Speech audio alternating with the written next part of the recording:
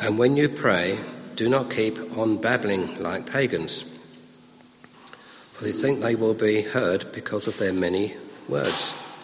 Do not be like them, for your Father knows what you need before you ask him. This, then, is how you should pray.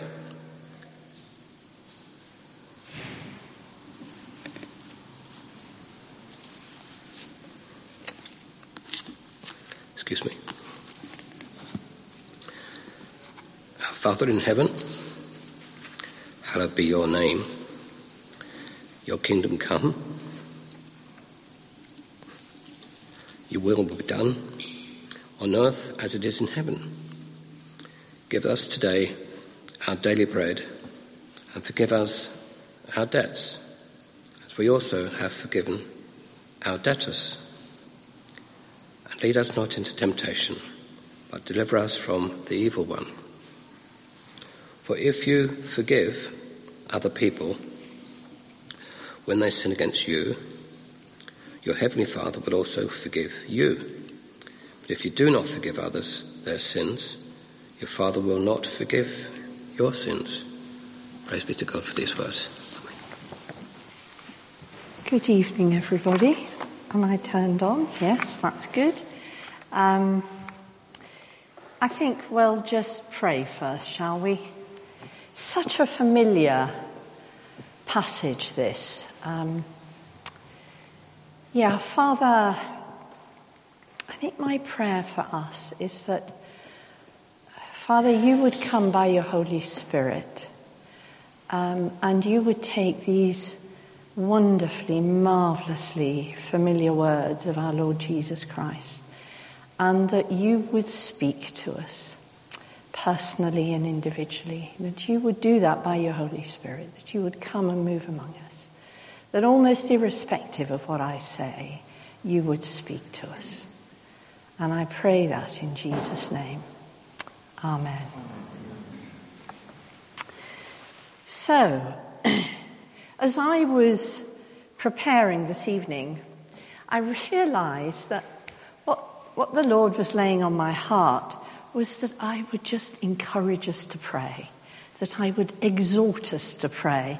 And I should say really quickly that that's not because I've got it sussed, but because I want to share with you what I believe we're being asked to do when we respond to Jesus' words, when you pray. So I'm going to look at, first of all, what I'd like to do is to look at why Jesus even addresses prayer and how his words guide our prayer. And finally, a reminder that above all, this is a prayer of discipleship. So the minute we speak of a prayer, even the Lord's Prayer, we speak of a set of words, a formula perhaps, a right, wrong way to do something. We speak of a tone of voice, a very prayerful tone of voice. You know what? Set prayers have their place, and they are a wonderful part of our liturgical life, as indeed is the Lord's Prayer. But, and it's a really important but, if all we know of the Lord's Prayer, all we understand of it is that they're really lovely words that are used the world over by all denominations in all languages, then we lose its radical nature. And more importantly, we lose the context in which it was first taught, and the way it leads us into a new way of living our daily lives. So let's start with why. There's this crowd on a hillside near the start of Jesus' public ministry, and they are among the first to hear about this new kingdom of God. We've been hearing about this week by week in the Sermon on the Mount, that they could be part of. Now, some of them are his disciples already, some of them are a crowd of followers, and some of them may well have been disciples of John and present at Jesus' baptism and heard the Father's affirmation of his Son. Thou art my beloved Son, with thee I'm well pleased. Perhaps they've already begun to wonder who this teacher was. His speech is like a breath of fresh air. He talks to the crowd as friends, and yet with an incredible authority. He takes Old Testament laws and gives them this revolutionary new meaning. Do not murder. Don't even harbor anger. Don't be adulterous. Don't even look with lust. Give generously. Don't brag about it. Fasting is important, but don't make a big song and dance about it. And now, midway through the sermon, he addresses one of the most important aspects of their normal daily life, prayer. This is familiar. They do it. In fact, some of the crowd might be a bit relieved. Oh, well, this is good. We're on solid ground here. We pray at least 3 times a day. And then Jesus goes on, and I'm just going to recap on a couple of verses that Chris spoke about a couple of weeks ago. And when you pray, do not be like the hypocrites, for they love to pray standing in the synagogues and on the street corners to be seen by others. You can almost feel the shock running through the crowd, but this is what we've always done. We need to show the world how important God is. We need to show one another how much we value prayer, how important it is in our lives. But no, Jesus speaks of a different way, a way of praying that is intimate and personal and between them and God. He goes on to say, but when you pray, go into your room, close the door, and pray to your Father who is unseen. This is a way of praying that glorifies God and not themselves, that's private, unobserved. A way of praying that addresses God as Father, very simple, direct. Jesus hasn't finished, not by a long way. Let's look at verse 7. And when you pray, do not keep on babbling like pagans, for they think they will be heard because of their many words. Wow, that's a bit harsh. I mean, how often have I babbled away at God? Oh, God, please hear me. I really, really, really need you to hear me this time. Oh, God, please, please listen to me. Oh, please hear me. Actually, Jesus does not condemn our heartfelt pleas. He longs for us to pour our hearts out before him, unobserved, privately. So what does Jesus mean? Well, we need to understand that the pagans had a load of gods, and therefore their prayers were very, very, very long. It's actually quite tricky keeping a lot of gods happy. Do you remember Paul's missionary journey in Antioch? There was even a statue to an unknown God, so we pray to that unknown God as well. I mean, it makes the prayer very long. But the challenge was really to the hypocrites. We later discover in Matthew, he's referring to the scribes and Pharisees who were doing the same as the pagans. But they went on and on enjoying the sound of their own voices and making sure God heard them. But still, why was Jesus so challenging? Let's look at verse 8. Do not be like them. Why? For your Father knows what you need before you ask him. Whoa. So there's a bit of a showstopper. Shall I just quit praying now? I mean, God knows what I need. He's got the list. I'll just sit back and wait. Yeah? Why? Because Jesus wants us to pray in a completely different way, to turn the focus upside down into an inner transformation that places God at the very heart of our prayer life, that emerges from a complete refocus away from our needs to God's provision and our dependence on that provision. But seek first his kingdom and his righteousness. We read just a few verses on, and all these things will be given to you as well. This was radical. We use words like radical and countercultural quite loosely, but perhaps it is hard for us to imagine, sitting here now, we know the full salvation story, but those on that Judean hillside were hearing for the first time the possibility of a personal relationship with God. That God is Father can be addressed as Father, They're being asked to change generations of prayer ritual and tradition. What does it feel like for us, perhaps at work, at uni, with family, with friends? To swim against the tide. If you've ever tried swimming in a big ocean against a strong incoming tide, you know it's actually quite a challenge. I've done it once, wasn't very easy. It can be hard. You need a few others swimming along with you, but it can also be quite exciting. It gives life and energy and purpose. It confronts the status quo. So when Jesus speaks of prayer, he speaks of a completely new way of coming before God. He speaks of God's love for us personally, individually, as his children.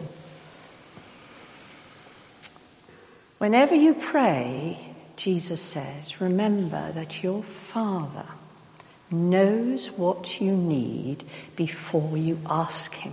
He knows your need. He knows my need. God, the creator who made heaven and earth, put the galaxies in the heavens, the one who made you and me in his image, knows us personally, individually. He formed us in our mother's womb, and what are we? Fearfully and wonderfully made. How can that knowledge change the way we pray? I would suggest it changes everything. It redirects our prayers towards God himself. It takes the pressure off petition.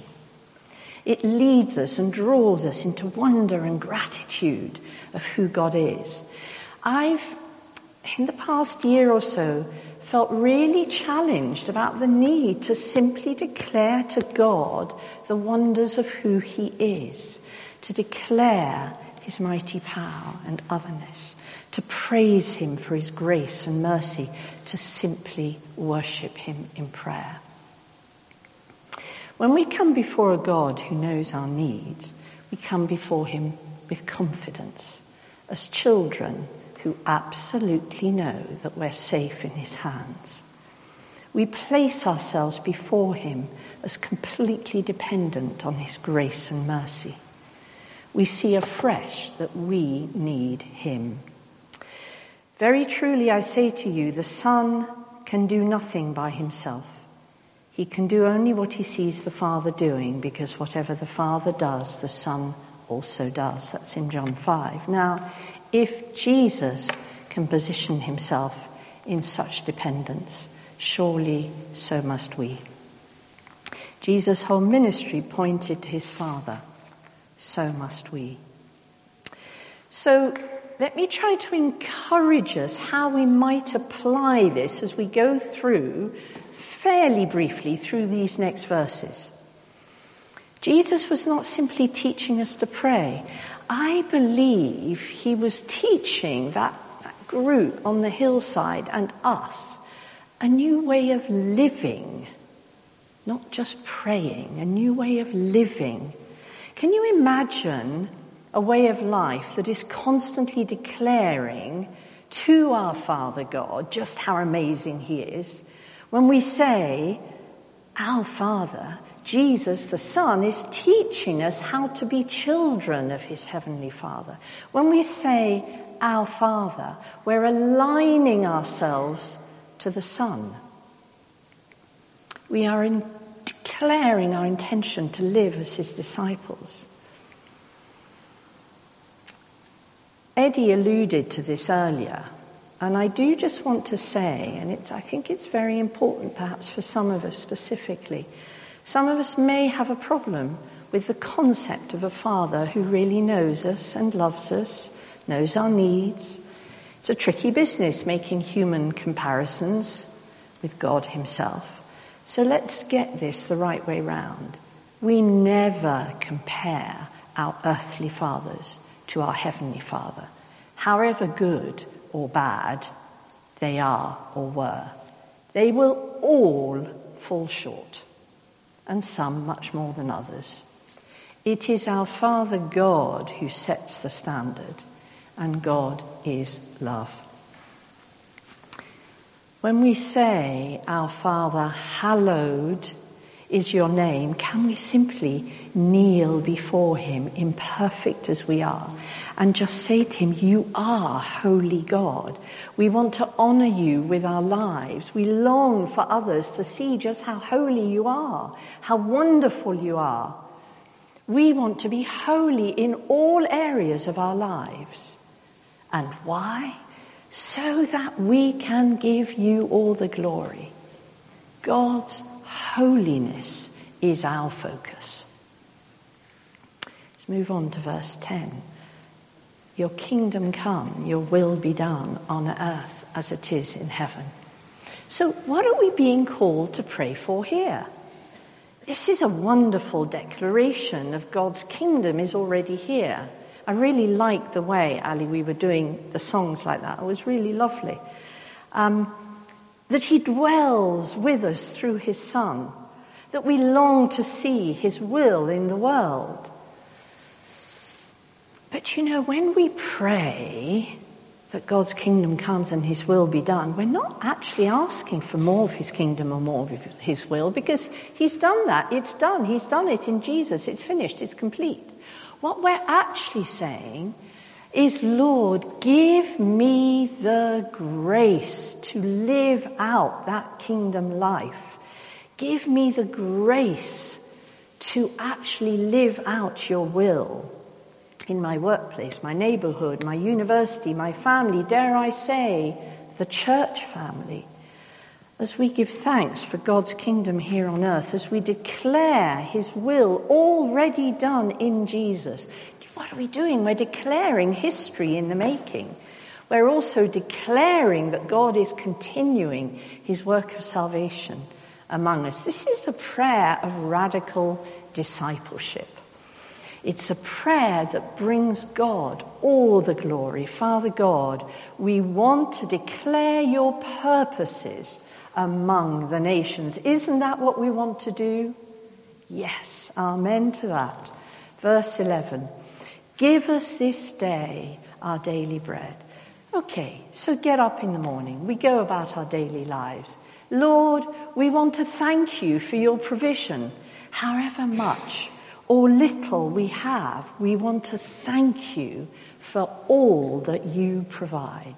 We want to say to you that we know all things come from you. We want to declare before you that it is in you and you alone that we live and move and have our being. We want to thank you for the way you provide day after day. And we want to declare to those around us that you are provider God. Even if today, Lord, that provision feels very limited, we still depend on you. When we come before God trusting that he can supply all our needs in Christ Jesus, something amazing happens. Kingdom resources get released and God is able to use us, all of us, ordinary people, as channels of his kingdom purposes.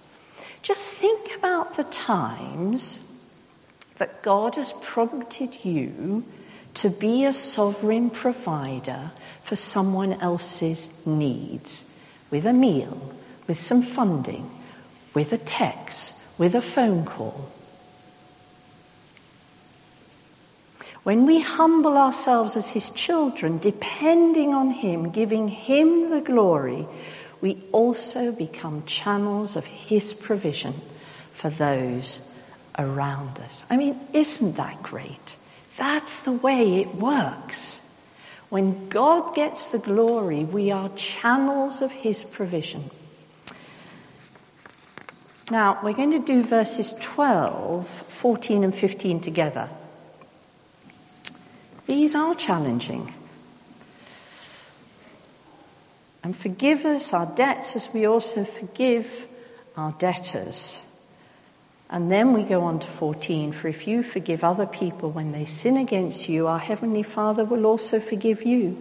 But if you do not forgive others their sins, your Father will not forgive your sins. This is... So, repent, for the kingdom of God is at hand, John the Baptist declared.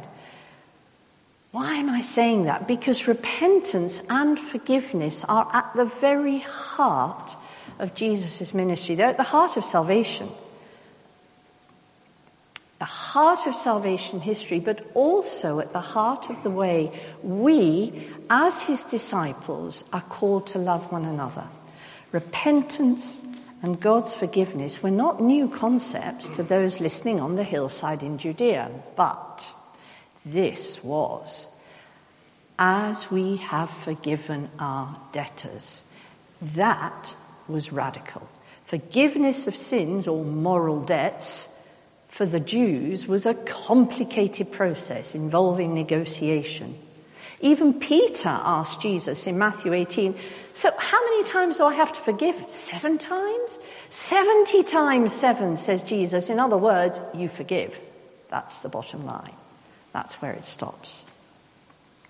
Forgiveness in the kingdom of God is a reflection of how much we grasp the huge debt we owe to God in sending us Jesus, a debt that's been paid in the blood of Jesus on the cross. Forgiveness is at the heart of the gospel message. Forgiveness is a mark of discipleship. And that's why 14 and 15 are potentially, they're really tricky, but they're really important. Let's just take a minute to consider.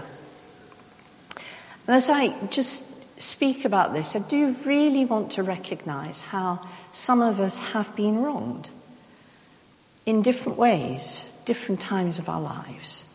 And it's hard and it's painful. The whole thrust of the Sermon on the Mount is to declare to us a new way of living. It's a lifestyle manifesto. Jesus, at this point, he hasn't died, been buried, and risen again. The tenets of faith, the creed, will come later. This is about how we obey the great commandment to love God and love our neighbour. This is about seeking God's righteousness rather than our own rights. And the forgiveness that Jesus is referring to here is that daily living life forgiveness that Jesus modelled on the cross. What did Jesus say as he died? Father, forgive them, for they know not what they do. Surely we can do no less.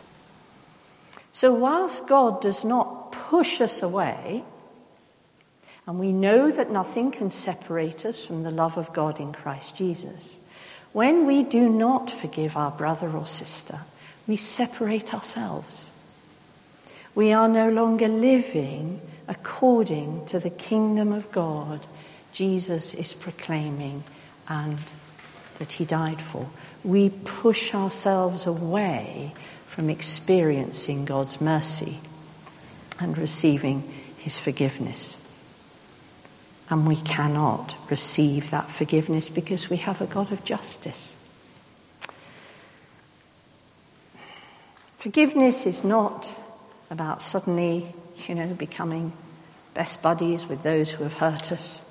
It's about being able in prayer, by God's grace, to draw a line under the hurt, to lay it at the foot of the cross. And I'm sure different ones of us know what I'm talking about here.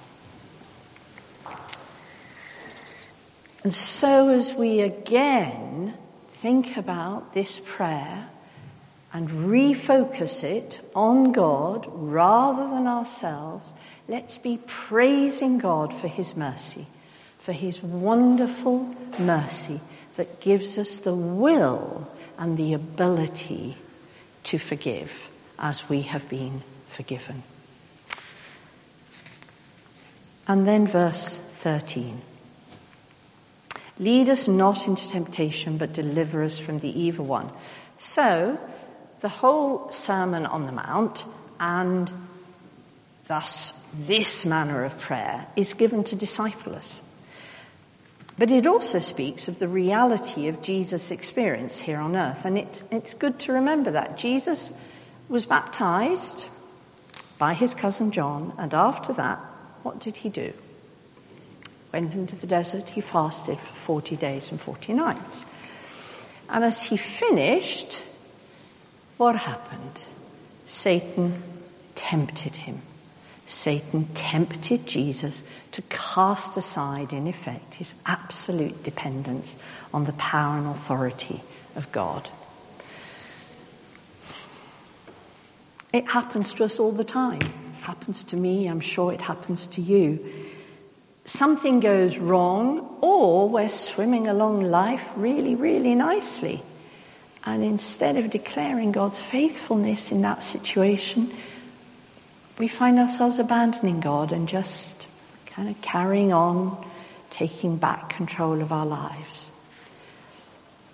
We need God. We depend on God to deliver us from the evil one, to deliver us from the ordinary, everyday tendencies to stop depending on him. And so again, when we turn the focus back to God, our Father, on whom we are totally dependent, we pray, we declare, Father God, you have triumphed over evil, and in your name, Jesus, so can we.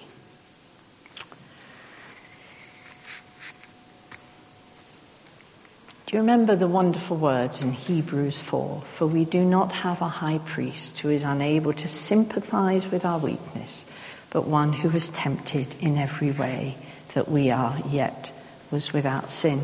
You know, Jesus knows all about temptation. He's on our side. He's got us covered. So, as we begin to draw to a close, it feels like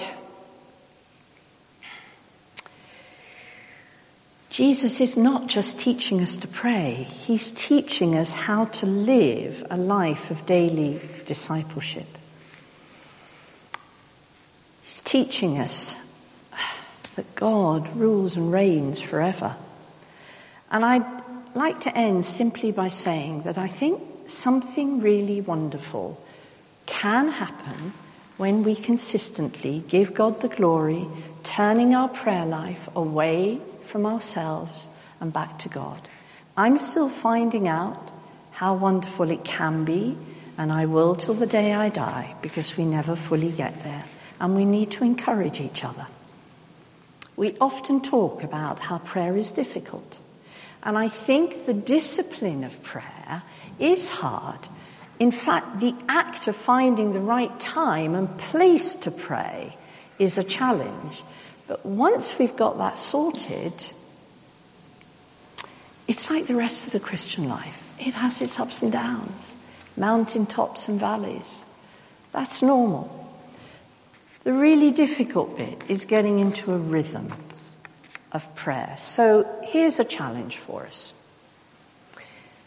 Could I ask you, please, to talk to one or two trusted Christian friends this week, and find out when they pray, how they pray, what they use to pray, where they pray. It'll be different for each of us. There's no right or wrong. But as we do this, I believe we're going to discover three things. Number one, we're not alone. Hey-ho. Many of us struggle with finding time to pray. Number two, the sharing of that struggle will help to hold us accountable to prayer. Number three, our prayer life will get a new lease on life because we will have got good ideas from other people, and we will also be a little bit more accountable. So when Jesus said, when you pray, it wasn't an optional extra. And when we pray according to the pattern Jesus sets out, we begin that internal shift that Jesus is seeking. Our prayers will focus on giving God glory.